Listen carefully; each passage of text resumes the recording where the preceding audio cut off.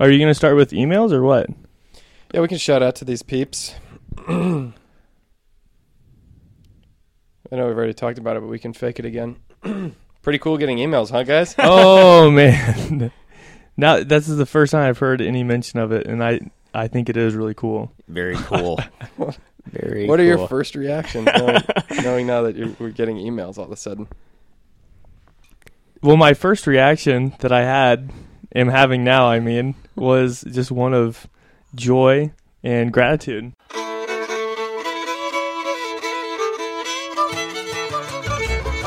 Three Dogs North is an attempt to objectify the subjective with little violence as possible. The following has been torn from its origins in space and time and put entirely at your disposal.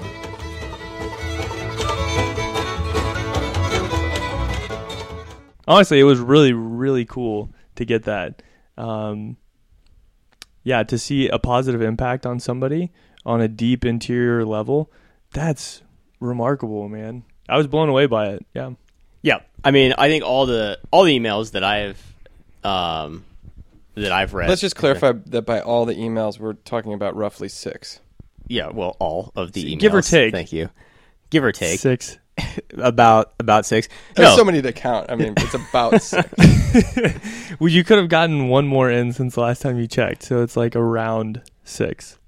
It's been great. We've talked about this podcast before as being something fun that we can do as friends, and we said from the beginning, like, if no one listens, then that's okay. But even honestly, if 6 people have gotten something from it, even though we have 11 reviews on iTunes, 12 reviews. Check that. 13. 13? That's 2 more than 11. Whoa, that's an even baker's dozen. That's It's a pretty high prime number. Yeah, that's Holy a pretty high prime number. But I would say certainly want to give a shout out to our friend Shannon. That email in particular struck me of just it was cool that it was a grace from like our time together and our lives that Christ was able to use for his glory, which is in a sense like the vocation any one of us is supposed to live. And so we got to do it through this podcast, which is pretty cool. So thank you. Yeah, and also I think Audrey gets an honorable mention as well. Audrey, that was a super funny email that we all enjoyed. So thank you. That was excellent. And yeah, we are better. There's no doubt. Had to add it. Yeah, I was struck by just first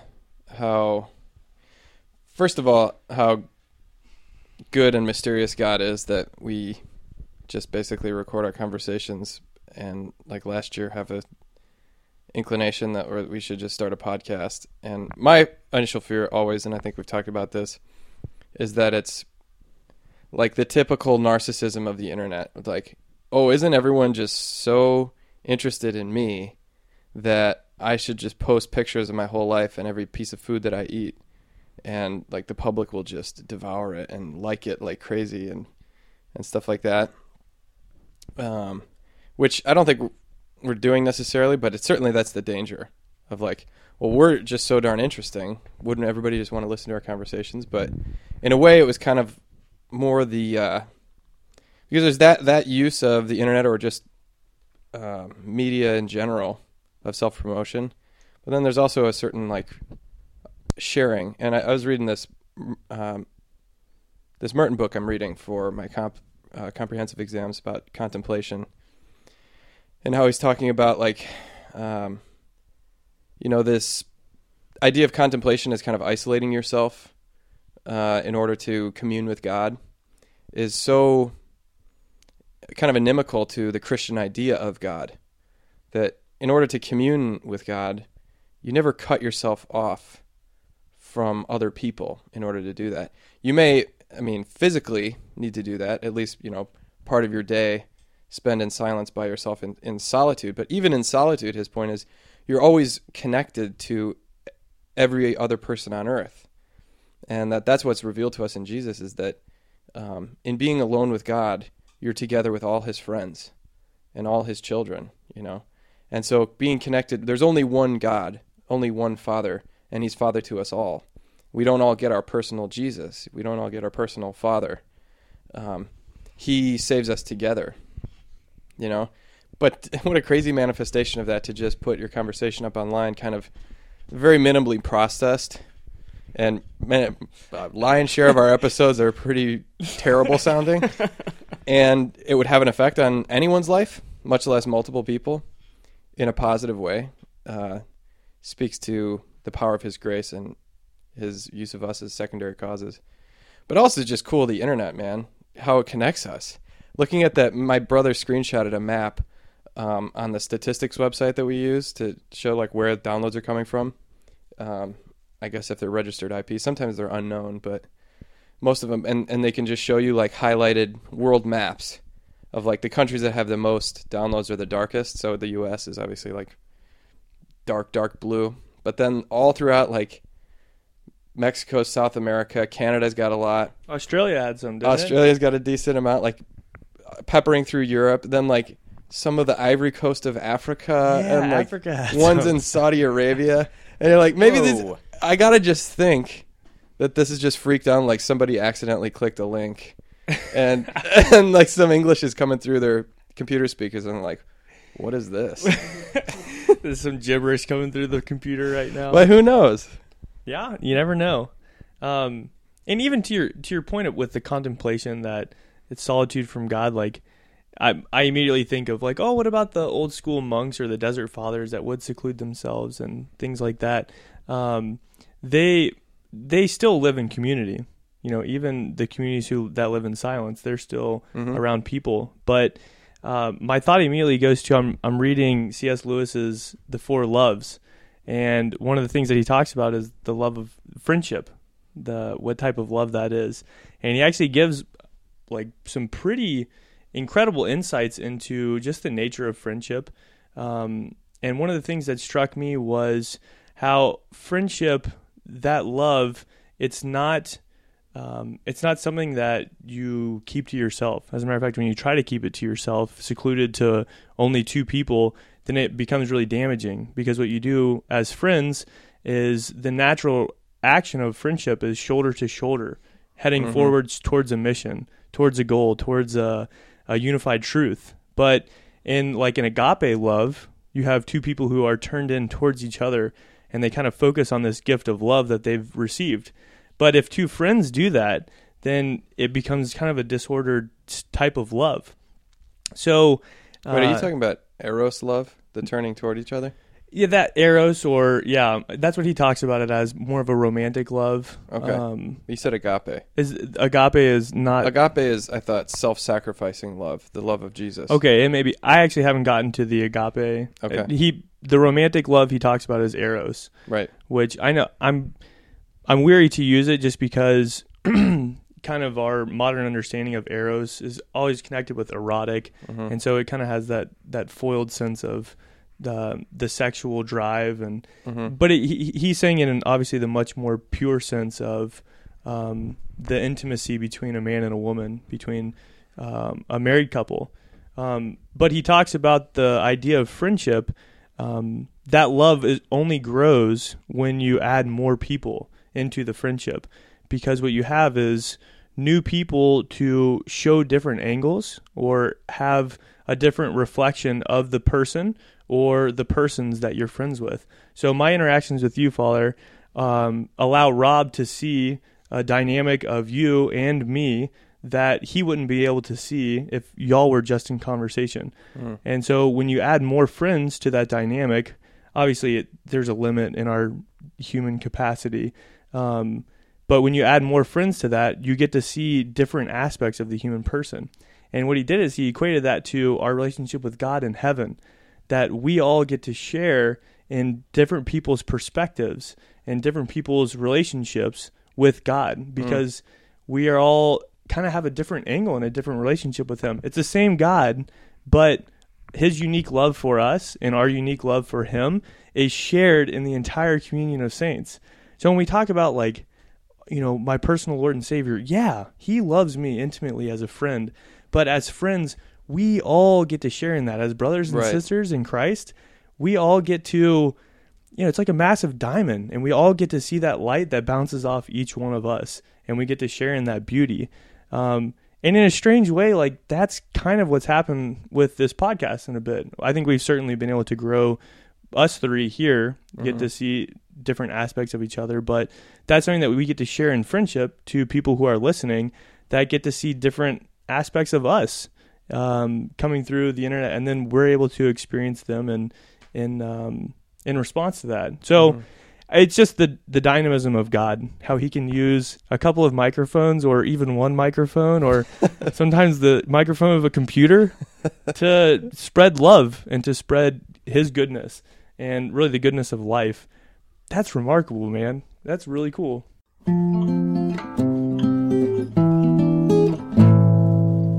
Dogs go to heaven, goats go to hell. Yeah, that thing about friendship is so important. I think that, like for me, I don't know, I'd be curious to hear about you guys, but for me, the first time I made what I would consider like real friends, good friends, was in college. Like in high school, I had friends all through, I mean, your childhood, you have friends, quote unquote, but they're basically just companions and people you like to play with, and most of them are like, one of the friends I played with the most when I was growing up was the kid next door. But when I got to college was the first time I met guys and girls who were interested in, like you said, Mike, going toward this goal of being whatever the best version of ourselves. We were just excited. It was all around the sort of locus of Catholicism specifically, because we're at the Newman Center, and that was the group I was running with when I got there, being in Bible studies and such, not really knowing what that meant yet, but I knew that I was moving towards who I wanted to be, and it was a good Catholic. And so all of us friends were encouraging to one another and like to do things together, you know. We're being disciples together. So like, let's all show up to this event. Let's pray the rosary together. Hey, do you want to go to daily mass every day this week because it's Lent? Sure, yeah. And we're like making each other better rather than just passing time together, you know. And it was this friend of mine uses the phrase, is it Father Barron says this, the transcendent third or transcendent other, like that between two friends, what binds them together isn't so much like their love for each other, but their love for this transcendent third. And another friend of mine observed that he was a little bit older, he was a priest actually, said that the friends that he was still friends with, even the ones that like he wouldn't talk to for maybe months or years, but when he called them back, you know, to make contact with them, it was like they'd never, you know, lost contact. Were those friends who were companions on this, you know, I hate the word journey, and now it's the only word I can use. Companions on this trip towards heaven. Camino. Okay. Camino. This Camino. Very good. But you know what I mean? Like their love for God had bound them to like a truth that was independent of either of their like goodness to one another or interest in sports or some club. That's what Lewis hinges the friendship on, is heading towards the same truth. Mm-hmm. These are things that, you know, we would call priorities, or things that we find to be important.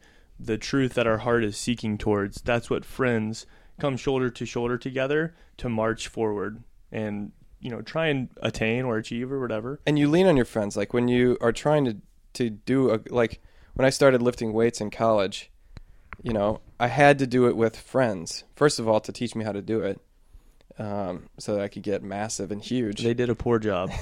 They did a terrible job. But also, like when you don't feel like going, they feel like going, or when they don't feel like going, you do. So you hold each other accountable, and there's this feedback loop of, you know, we're making each other better. So any goal like that, but particularly trying to live a Christian life, you need to have friends around you. And this is why I tell, like, especially teenagers who, if they ask to talk about vocation, you know, any vocation is going to be centered on Christ, because God knows you. He knows why he made you. So you have to find out from him why he made you. And so you can have the wisdom to know it and then the courage to do it. But the practical things you need in place, I think, just the basics for discerning your vocation are, one, you need to pray every day. So talk to the guy who has the answer. The second is you have to have friends. And in order to have friends, you have to be a good friend, you know? So love the people around you and make friends, you know, and choose your friends wisely. Who said that you're the average of the 5 people you spend the most time with? You know, who are you spending your time with? And then the third thing is to let yourself fall in love, you know, because I know it, you know it. You can't muscle yourself through a vocation or to a vocation through grit and elbow grease. You have to fall in love at some point, because it's that falling in love, and it's a little bit of the eros, you know what I mean? Eros love, in that, like, you're just captivated by this other person, you know, whether it's Christ or whether it's God's people or whether it's a human being who you want to marry. That's really like the stuff of life, you know?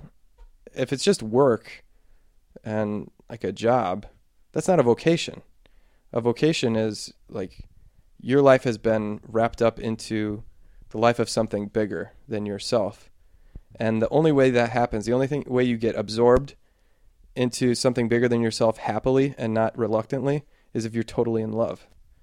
You know, it definitely took me a while to get to that point with the priesthood, but it had to happen. I'm convinced it had to happen, or either I wouldn't have done it or I wouldn't be happy doing it. You know what I mean? Yeah, absolutely. Have you guys read Deus Caritas Est by Pope Benedict? Yeah. I mean, because like you gotta, as soon as you get done with I haven't read it, yeah. As soon as you get done with the Lewis book, read it. Because, Okay. I mean, it's his very first encyclical, and that's in like the first paragraph of that encyclical is when he says, like, the great line of his that Christianity is not an ethical choice or anything like that. It's an encounter with a person. But then he goes on to explain how eros love is, in a sense, what we start with as humans. It's kind of the fuel of the other loves, right? Sure, like that's an accurate way, I think, to say what he's saying. But it has to be purified through agape love, and not in a sense of like, oh, you gotta do this, like you gotta purify it and get rid of some stuff and keep other stuff.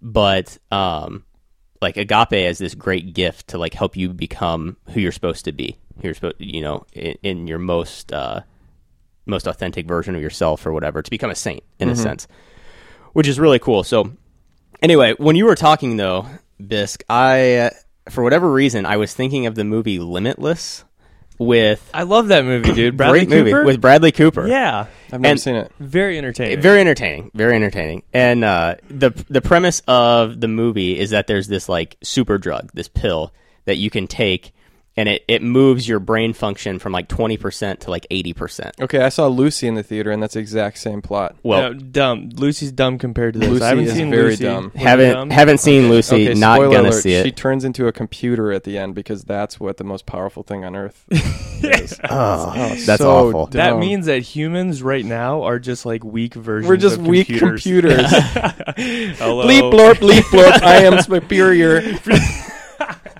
I hope one day I can become the supercomputer.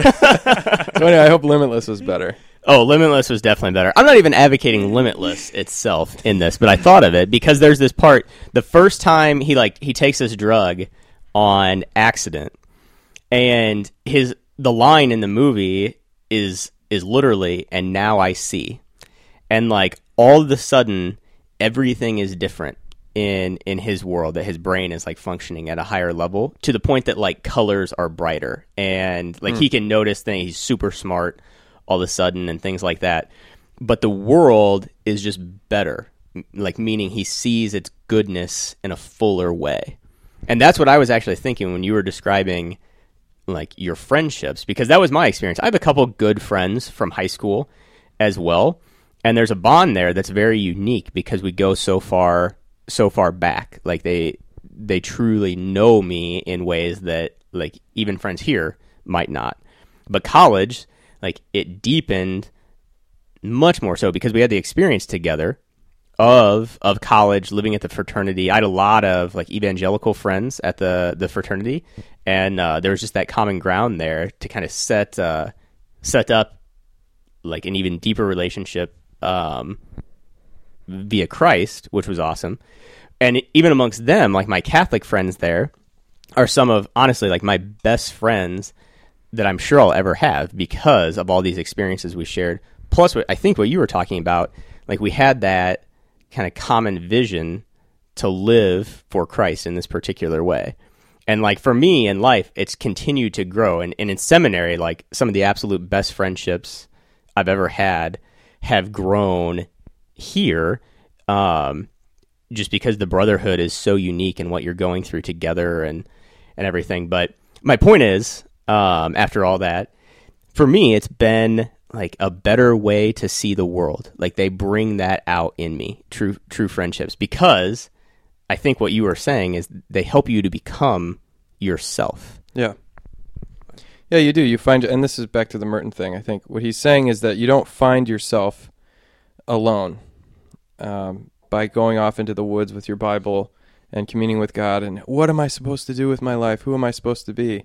You work your salvation out with fear and trembling out in the body of Christ, which is messy and looks like a bunch of people, you know. And so the will of God is given to us as the needs of our brothers and sisters, and you have needs yourself, which are met by God's grace through other people, and other people have needs which are met through you with God's grace. And so he binds us together in a way through our needs and our abilities, and weaves us together in this network of relationships. And then you find your place. You know, Father Hennessy sounds like he had an amazing upbringing, an amazing father. And this Father Hennessy, this sort of sage priest here at the seminary. The Venerable Hennessy. That's yeah, right. He says that every night his dad would come home from work and they'd have dinner, and they're, you know, whatever, they had 8 or 9, 10 kids or something in the house. But each of them had the same spot at the dinner table every night. And his dad would just go around the table and give each kid like 5 minutes of his attention at dinner and ask about their day. And he said, we all had our place, you know, and in a way, that's what life is about, finding your place, you know.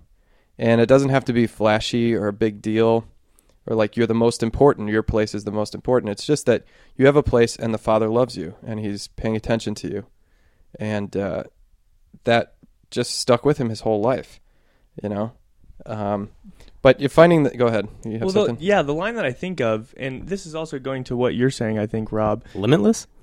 Yeah. Bradley Cooper is the answer, okay? Actually, he is crushing it right now. He is crushing it. But the only reason that movie's good is not, they don't play games with like trying to hide in a message or try and like, I don't know, sneak in some philosophy. It's just like straight up entertainment. We're going to make these superhumans and then they're going to like just duel out for money and just, it's totally materialistic. There's no depth to it besides that. So you can just take it for the entertaining action that it is, which I enjoy. But that wasn't the point that I was going to make. That when friends are heading towards the same truth, they're heading towards the same goal, we say that, and I think it was maybe Augustine said this, that man discovers himself by looking to Christ. So man looks at Christ, and Christ tells man who he is. So when friends are shoulder to shoulder heading towards truth or truth himself, then he really discovers who he is, you know, and that's why we can't say you're going to discover who you are by navel gazing. You're going to discover who you are by encountering Christ in your brother and your sister that you really meet on the street, in mass, you know, all these different places where Christ is present. That's where you go out and you do these things and he tells you about who you are. Now that does take introspection. It does take contemplation because Christ is also interior. He's closer to us than we are to ourselves. But it can't be alone. You can't discover who you are on your own. Mm-hmm. It has to be with others. You look to Christ and he tells you who you are. Humanity looks to Jesus, and Jesus tells humanity what they are, where their place is in life, that you're a son and daughter of God. You're my brother. And maybe that's the paradox we've been, talking around this whole time, is that when you have whatever you want to call it, the courage or just the grace in order to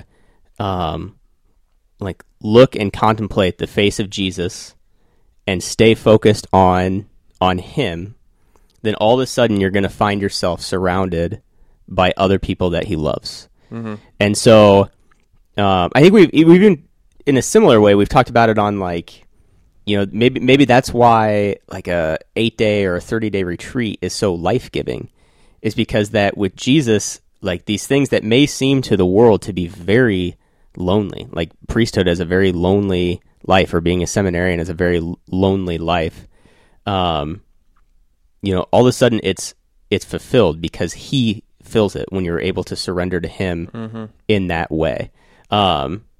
So it's very interesting, but too, because you can be alone in a crowd of people. Absolutely, yeah, and I've felt that's interesting. That way a lot. Yeah. If you don't belong somewhere, you're like, oh, I am so alone. I'm out of place. You don't have a place here, and so I think there's a good amount of people who struggle with existential problems because there's nowhere they go where they don't feel that way, a stranger, out of place. Or when you went to Guatemala, I'm sure you felt like this. I certainly felt it when I went to Central America. You land there and you're like a foot taller than everybody. You've got blue eyes and red hair. And everywhere you go, people are just like, what are you doing here? And you feel alone. You can't speak the language and everything. I remember I had a moment in Nicaragua where I literally got out of the airplane and I was by myself. You had to be a giant. Oh. You're a giant here. Yeah. I'm pretty tall, but in the whole way that the airport was set up was the families who were waiting for their family members to come back into the country were on one side of the glass that you would have to go around and get your bag. So I'm getting out of the airplane, I'm in hiking boots and I have a backpack. I'm going on a hiking trip down in Nicaragua. And I seriously felt like a zoo creature. There's hundreds of tiny little Nicaraguan people who are literally standing and pointing at me through the glass. And I'm by myself. My family or my older brother hadn't gotten down there yet. This is what zoo creatures feel like. Look at him. Look at this weirdo. Oh, he came out from behind the rock. Yeah. Sorry to interrupt. Yeah. Well, my point is you can be alone in a group, or you can be fully fulfilled and not alone when you're physically actually alone. And I think that's the point you're getting at. It's in communion with God, you are connected to every other person on the planet, every other creature of God. You're connected as a creature in right relationship with your Creator. It's when we're not in right relationship with our Creator that we feel alienated in His creation. We're where is my place in this whole thing? Because I have no idea. I didn't make myself. I didn't choose to exist. I can't believe someone would interrupt us while we're in the middle of a podcast, especially when I'm dropping knowledge. Dropping some knowledge. Are we ready to go? I don't know. All right, this is my time. We're in the middle of a sesh. Do you have to go right now? Yeah, I think so. Yeah, we're heading down to the Michigan State game. Are